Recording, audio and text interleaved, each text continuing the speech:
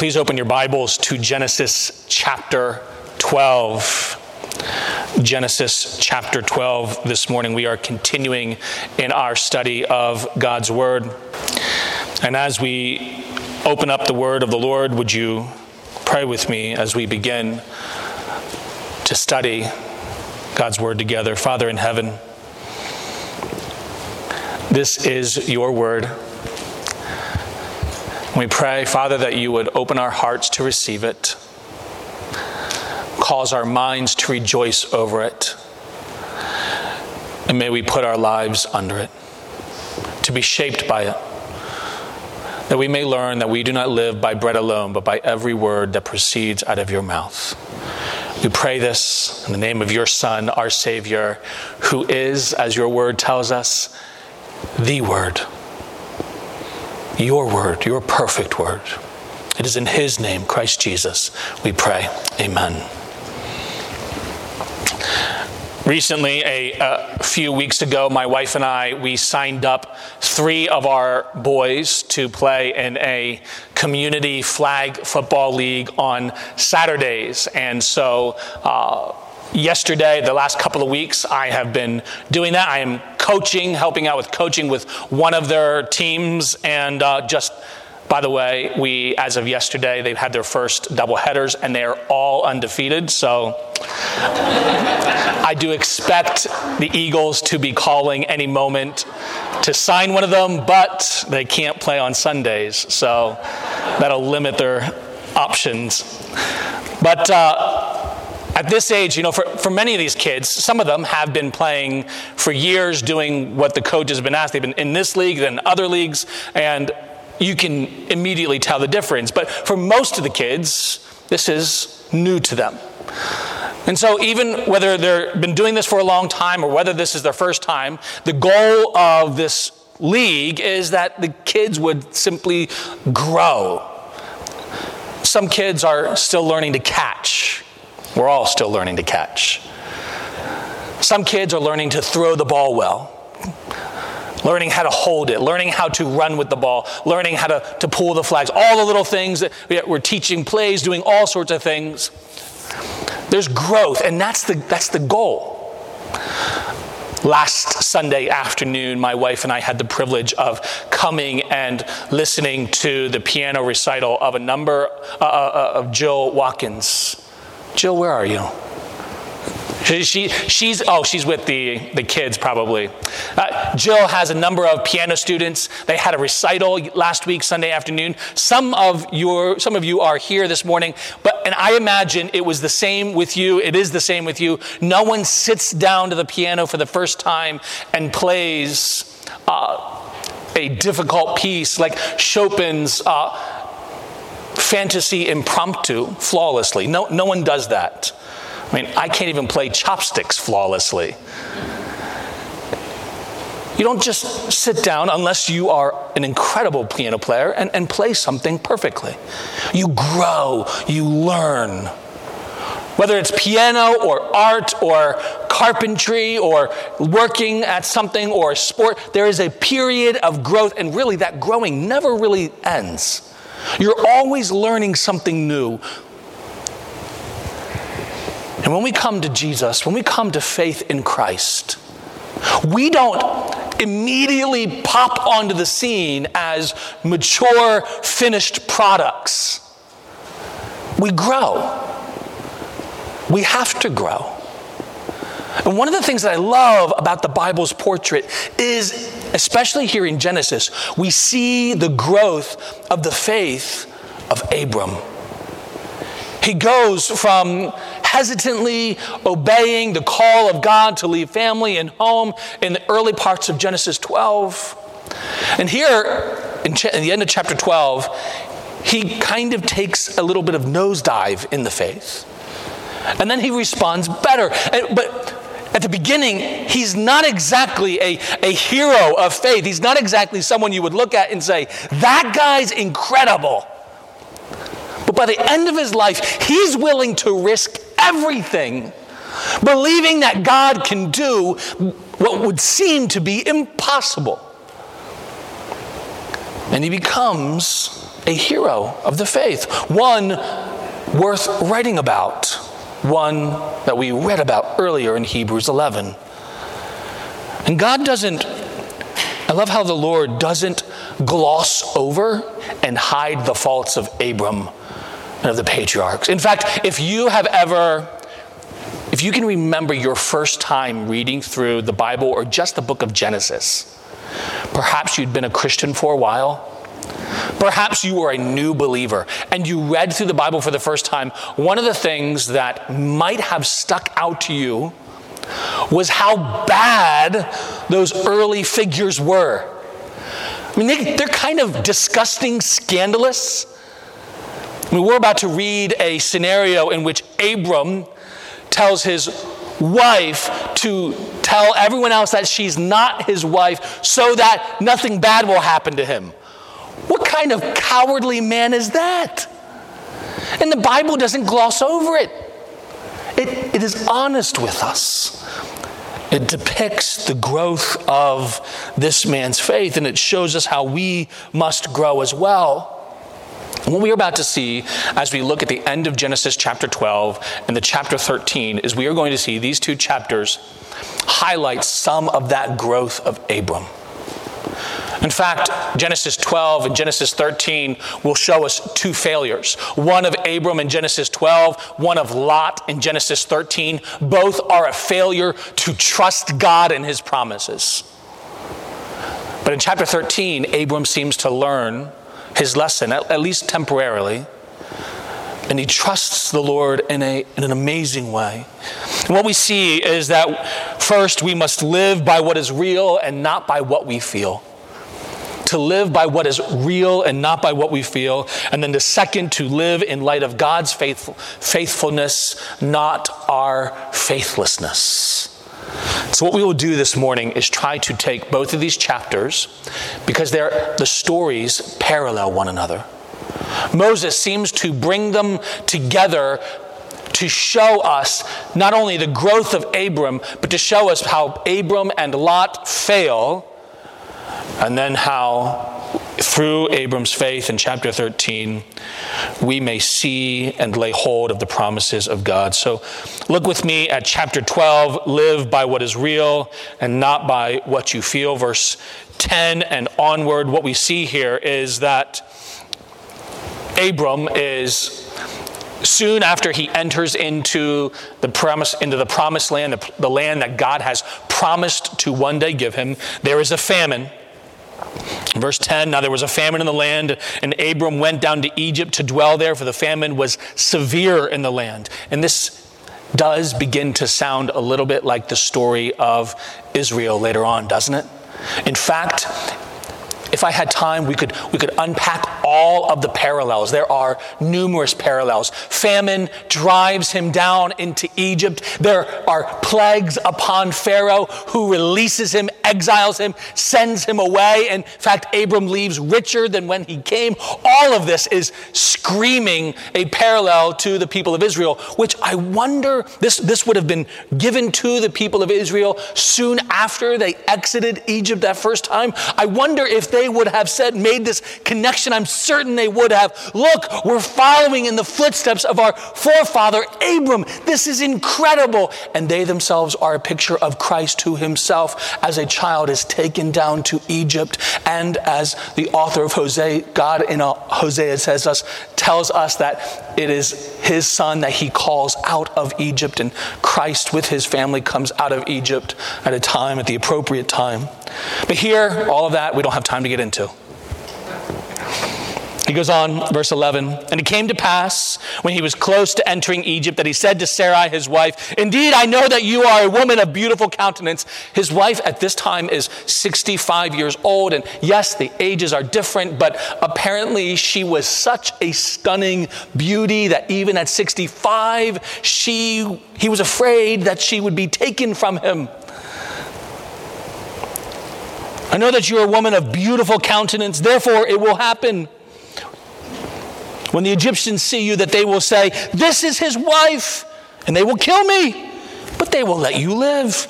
Please say you are my sister, that it may be well with me for your sake, and that I may live because of you.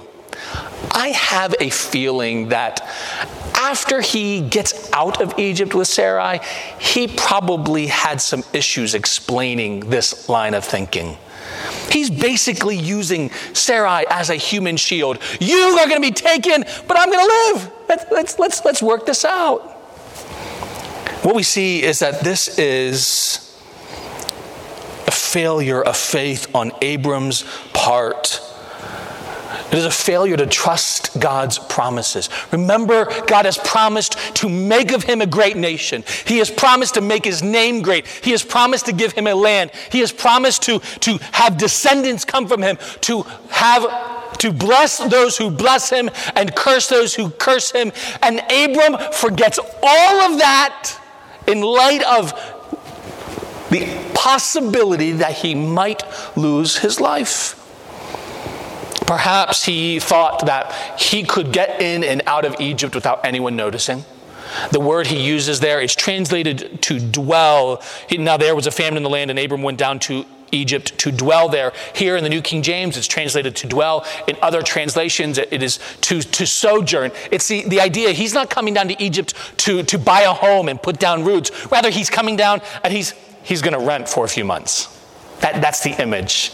He's living in a tent. He's hoping, it seems, that no one notices that he's there, that he escapes notice, and they can get in and back to the promised land before anyone notices. But just in case, this is what he's asking his wife to do, to lie. And Abram, out of fear, he lies to everyone. And technically, there is some half-truth. We looked at that last week. That she is his half-sister, which is more than a bit icky for us, but was socially acceptable in their time. The Lord had not yet made a law against it. And he lies, asks his wife to lie, and all of this he is doing outside of faith. He is doing it out of fear. He is afraid.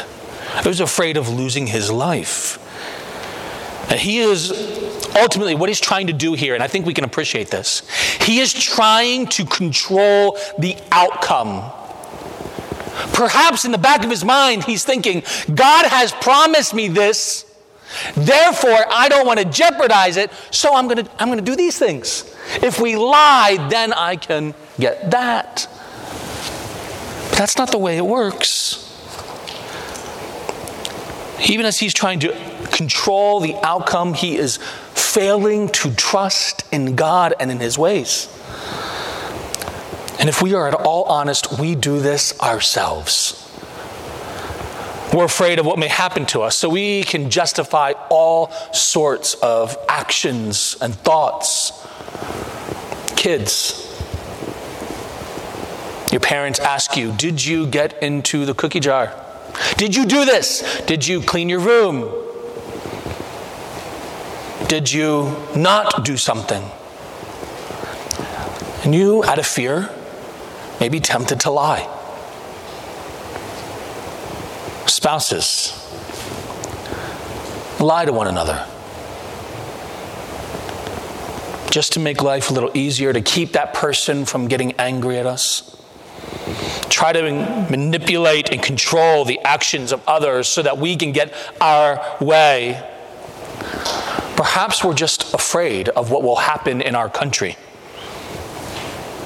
And so that normally we are gracious and kind people, but when we see what is happening and we read about it, we go online and we begin writing all sorts of things. We become a different person, a monster. Saying things that we would never say to someone's face. We're liberated to write behind a screen name. Some of us may be afraid of what may happen in the future, and so we are stocking up on ammunition.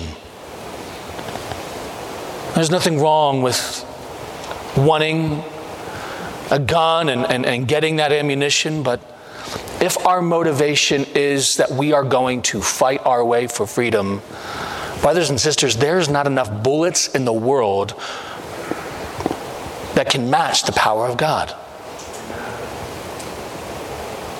And the media fuels it on the left and the right, fueling fear, engaging us. Brother and sister, we are not to live by fear, but by faith. Not to live out of what might happen to us, might happen to our home, might happen to our world, might happen to our kids, or to that person that we like or love, but rather we are to live out of what God has told us, we are to live not according to what we feel, but by what is real, even when we do not see what is real, just as Abram couldn't see the finished promises that God has given him. And the consequences for Abram's actions are severe. We read it in verses 14 to 16 that Abram's wife Sarah is taken. So it was when Abram came into Egypt that the Egyptians saw the woman, that she was very beautiful, and the princes of Pharaoh. So it gets to the top. She is so beautiful that apparently her beauty, the rumors of her beauty spread even to Pharaoh himself. The princes of Pharaoh also saw her and commended her to Pharaoh, and the woman was taken to Pharaoh's house, put into his harem. And we have to be clear here, there would have been a period of time in the harem before he could have gone into her. And so she and him have not consummated the marriage. In fact, in the next passage, we'll see when Pharaoh rebukes Abram that he still calls her his wife. He's not yet consummated the marriage, but he brings her into his house. He treated Abraham well for her sake. He had sheep, oxen, male donkeys, male and female servants, male donkeys and camels. He gives to him the price of the wife. And then we see what the Lord does. But the Lord plagued Pharaoh and his house with great plagues because of Sarai, Abram's wife. And Pharaoh called Abram, realizing what the root cause of these problems are. And he rebukes him publicly. What is this you have done to me? Why did you not tell me that she was your wife? Why did you say, she is my sister? I might have taken her as my wife. Now therefore, here is your wife. Take her and go your way.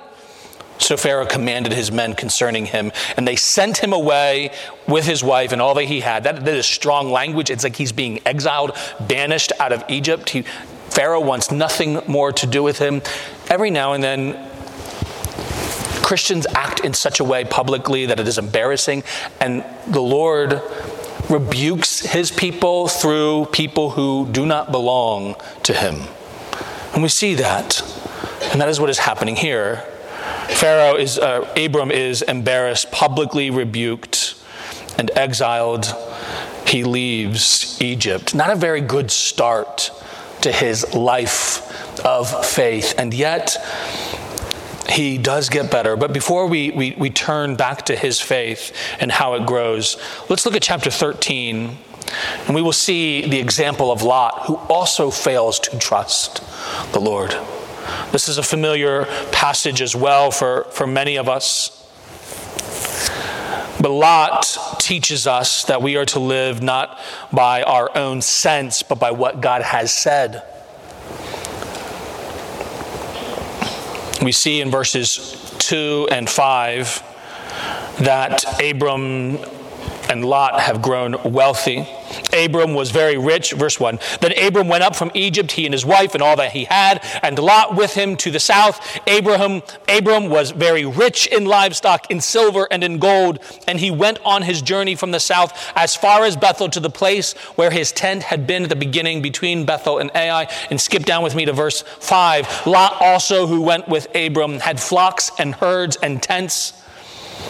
And so there is this burgeoning growth on both of their parts. Abram has increased dramatically, not in the least because Pharaoh has allowed him to take that bridal gift that he gave to him. He has allowed him to keep it all as a sign of goodwill. Lot too has increased, and this increase has caused tension and hostility. We see this in verses 6 to 7. Now the land was not able to support them, that they might dwell together, for their possessions were so great that they could not dwell together. And there was strife between the herdsmen of Abram's livestock and the herdsmen of Lot's livestock. the Canaanites and the Perizzites then dwelt in the land. The image here is that you have these people groups, the Canaanites and the Perizzites, dwelling in this place, and they owned land. And Lot and Abram, they don't own anything. So they can only take their herds to places that is not owned, not overseen, not controlled by these other people groups. They can only water their herds at places that is not controlled or owned by these other people groups. The land just isn't enough for them. So we see Abram respond, and he will respond in faith here, and we'll look at that in just a moment. But Abram gives Lot the first choice of land in verses 8 to 9. But in verse 10 to 11, we see Lot's evaluation. Look with me, verse 10. And Lot lifted his eyes and saw all the plain of Jordan, that it was well watered everywhere before the Lord destroyed Sodom and Gomorrah. Like the garden of the Lord, like the land of Egypt as you go toward Zoar. Then Lot chose for himself all the plain of Jordan, and Lot journeyed east, and they separated from each other. And Abram dwelt in the land of Canaan, and Lot dwelt in the cities of the plain and pitched his tent even as far as Sodom. But the men of Sodom were exceedingly wicked and sinful against the Lord. Lot's response, in fact, Lot's response is very similar to what we see Eve's response in chapter 3 of Genesis is. In fact, this very much the same terminology that we see in her decision. She saw the fruit and it looked good according to her evaluation. So we see that same kind of terminology here. Lot goes and he's looking all over. He's perhaps looking at a map. Perhaps Abram has taken him on a hill. Whatever it is, he sees east of the land that God has promised, this beautiful, well-watered area compared to the Garden of Eden. And he chooses that. And purely on a scientific level, purely on a rational, commonsensical level, we would say he chose well. If he would have consulted a real estate agent, find me the best property. This would have been the very first piece of property that the real estate agent said, you get to choose wherever you're going to go. Let me show you the very best. I was going to take this. This was going to go on, the ancient world version of the Home Shopping Network, or not Home Shopping. That's the wrong one. You know what I'm talking about. I don't watch those. But with the homes, you get to see the property. Okay, you got it. So anyway, this would have been. First case, this would have been where the rich and the famous of the ancient world live. This was cribs for the ancient world. And what ends up happening is Lot sees it and he loves it. And he goes. But I want you to understand what is happening here. This makes total human sense. It is rational. It's easily explainable. But God didn't make promises to Lot. Who did he make promises to? Abram. It would have been better for Lot to lose all that he had and stay with Abram than to increase in prosperity, which he seems to do initially by moving. Because by the end of Lot's life, and we can't track it now, but chapter 14, he is kidnapped, he and his family, and Abram comes to the rescue of him. And then in chapters 18 and 19, we find the story of Sodom and Gomorrah unpacked. And it ends with Lot in a cave with no possessions, his wife having been killed, judged by the Lord. And there he is drunk, committing incest with his daughters. It is hard to get worse than what we see Lot doing by the end of his life.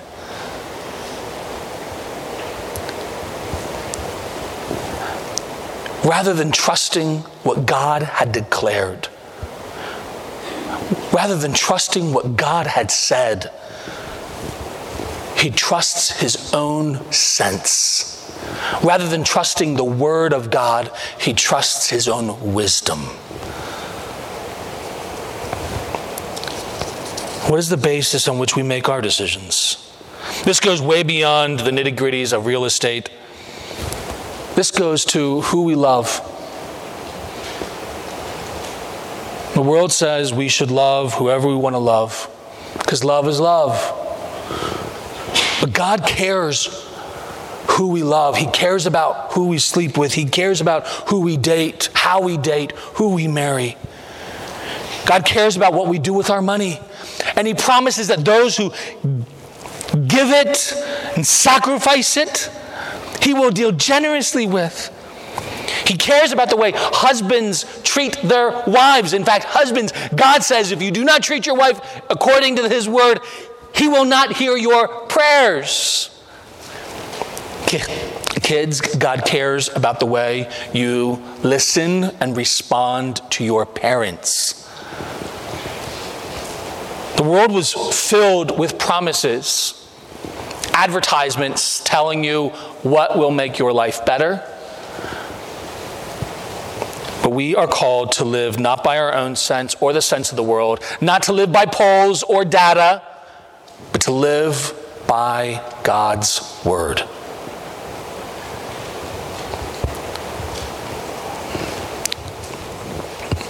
And before we leave this scene, we need to see something. That Lot's decision on the foundation, on the face of it, made sense to the world. Which tells us that if we are going to follow the Lord, sometimes it's going to look insane to others. We'll make sacrifices. We'll do things with our money. We will do things with our time. You are here this morning wasting a perfectly beautiful day outside. Don't you guys, men, women, don't you have things to do this morning at home? Projects to complete? Lawns to mow? Oh, it has started.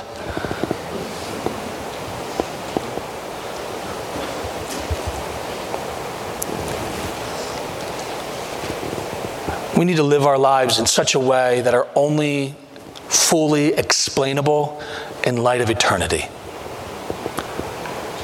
Live your life in such a way that the people of this world may not get, but that you will be eternally rewarded for. Moving on, we don't have time to dwell there. Not only are we to live in light of what is real, not in what we feel, and to live according to what God has said, not according to our sense, we are to live in light of God's faithfulness, not our faithlessness. We see this back in Genesis chapter 12. Look with me. You can just see this in verses 2 and 3. God's promises. I will make of you a great nation. I will bless you and make your name great, and you shall be a blessing. I will bless those who bless you, and I will curse him who curses you. And in you, all the families of the earth shall be blessed. These are unilateral promises that God says He will do for Abram. And the question we might ask ourselves is, coming into chapter 13, Abram leaves Egypt. Will God still be faithful to these promises? I wonder if Abram felt like you and I sometimes feel. Totally unworthy. Ready for the Lord to just scratch our name off the nice list. Ready to kick us to the curb. Maybe God loves us, but He really doesn't like us. But in chapter 13, we see Abram trusting these promises once again. We see him repent. In fact, in chapter 12, verse 20, we see God fulfilling these material promises. He blesses, so Pharaoh commanded all his men. He sends him away with all that he had given him. More than this, Abram, after he comes back to the land, we see that Abram, verse 4, he comes to the place of the altar which he had made there at first, and there Abram called on the name of the Lord. In fact, the sequence of events, the way, this is from the south as far as Bethel, the way, and where his tent had been at the beginning between Bethel and Ai, that's verse 3. The way this is worded, it's very clear. he is retracing his steps. He is repenting here. He is acknowledging that he had failed. And he comes back to the Lord, and he sees God fulfill his promises, fulfilling his promises to bless him materially, fulfilling his promises to bless those that bless him and to curse those that curse them. By sending the plagues on Pharaoh, he is fulfilling that promise. And Abram is trusting, by giving Lot first choice to the land, he is trusting that God will continue to be faithful to that promise. So Abram, verse 8, all this hostility, says to Lot, "Please let there be no strife between you and me, and between my herdsmen and your herdsmen, for we are brethren." And this is the point in the ancient world where it would have made sense, because Abram is the patriarchal leader. He is the head of the house. Everyone does what he wants. It would have made sense for him to say, "Lot, you're going here, I'm going here." Instead, he leaves this in the Lord's hands by giving the decision over to Lot. And Lot makes his choice. And Abram trusts God. He is trusting that God is faithful, even when he has been faithless, that is, Abram has been faithless. And why would God be faithful? Why would God continue to fulfill his promises to Abram? I love those verses, that verse we find in 2 Timothy 2:13. It reads this: "If we are faithless, the Lord remains faithful, for he cannot deny himself." Do you hear that? If we are faithless, he remains faithful because he cannot deny himself. Those whom Christ has bought with his own blood, we have been so united to God through faith, through the finished work of Jesus, that for God to deny us would mean that he denies himself. So not only is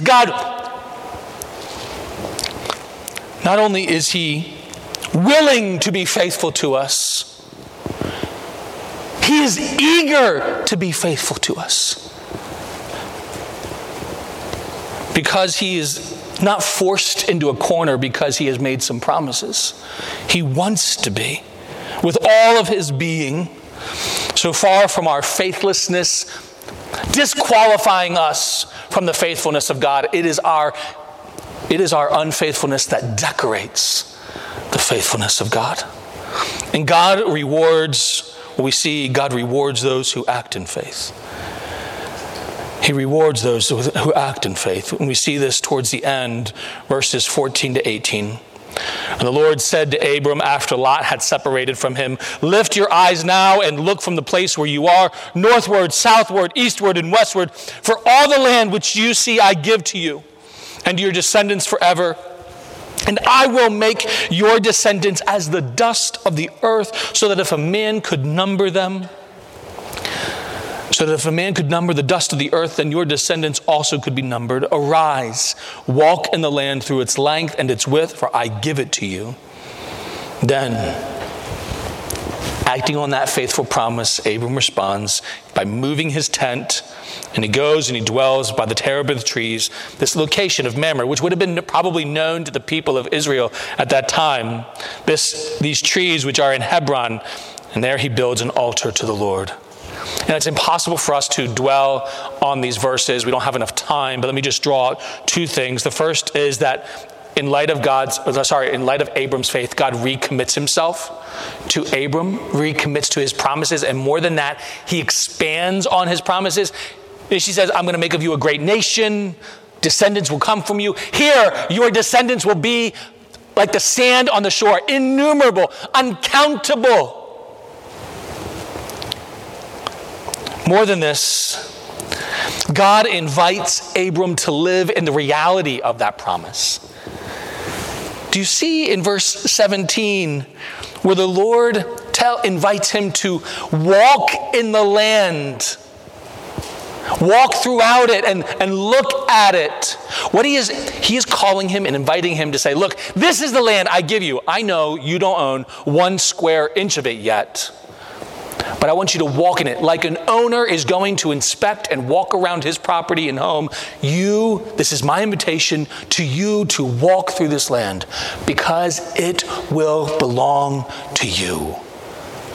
He is calling Abram to live, to imagine, to live in the imagination of what God is going to give him. That is to imagine these promises as already completed and to live in that reality, not hopeless, not fearful, but in faith, in confidence, and in joy. Brother and sister, you and I will be well served to live in light of the promises that God makes to us as well. The promises that you and I have are different than the promises that God made to Abram. He doesn't promise to give us lots of children and a lot of nations, descendants flowing from us. He doesn't promise to give us a country. His promises are far better. Far, far better. And we would be well served by meditating on what God has in store for us and living in light of that. To have, as one writer has said, to have heaven stamped on our eyeballs so that wherever we go and whatever we do, we cannot help but see what God has in store for us. I mean, what would it look this afternoon? This would be a perfect afternoon after the members' meeting for you to go home and just read the first 8 verses of Revelation chapter 21, the very first opening lines of what the new heavens and the new earth will be like, what God has in store for us. And to begin to try to close your eyes and imagine that. And what would it look like at work, at that job that you may not like, with people that you may not like? For you to work well, for you to love, work hard, knowing that your work will be rewarded for all eternity. How freeing would it be to read or watch the news knowing that God's promises to you can't be shifted or shrunk by 1 square inch because of what is decided in Washington?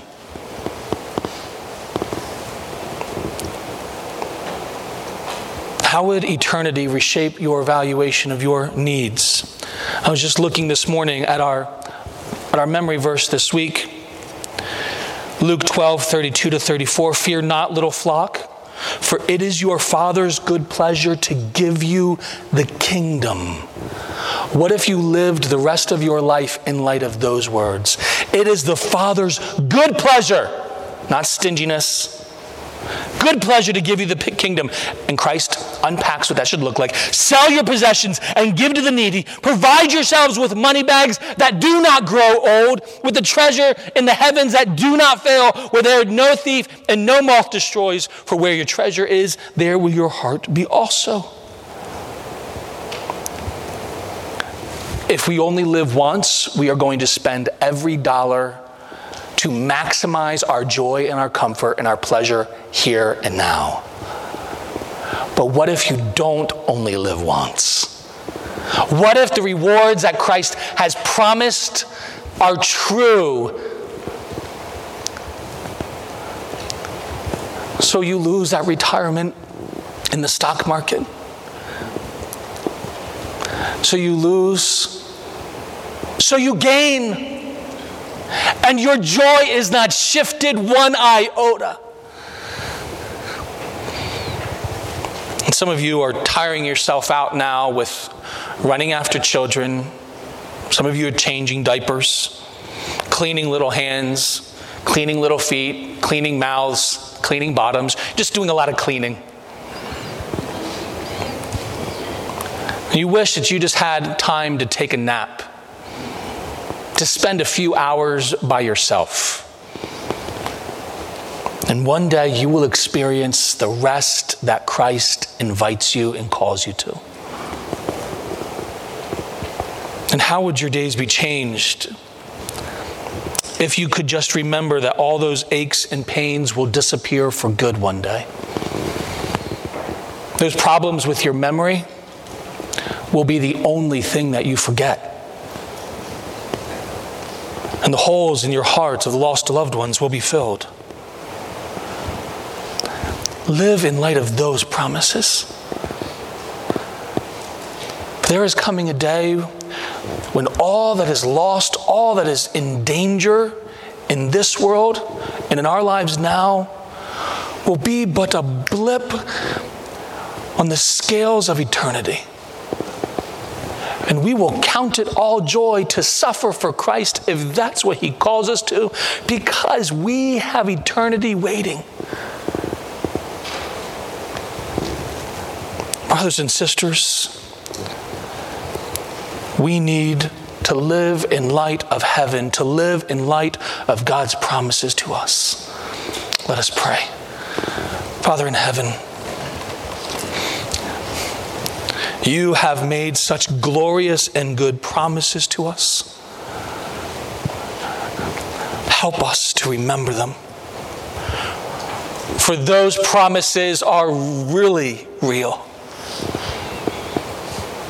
Help us to live by what You have said, not by what we sense with our eyes, not by our own wisdom, but by Your word. Help us, O God, to see and to savor You forever. We pray this in Your Son's name. Amen.